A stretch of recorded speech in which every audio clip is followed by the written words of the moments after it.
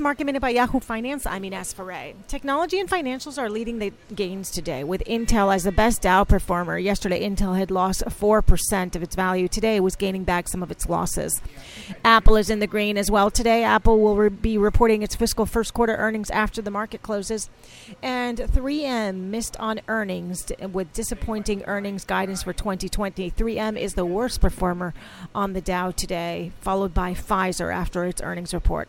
For more Market Minute news, head to yahoofinance.com.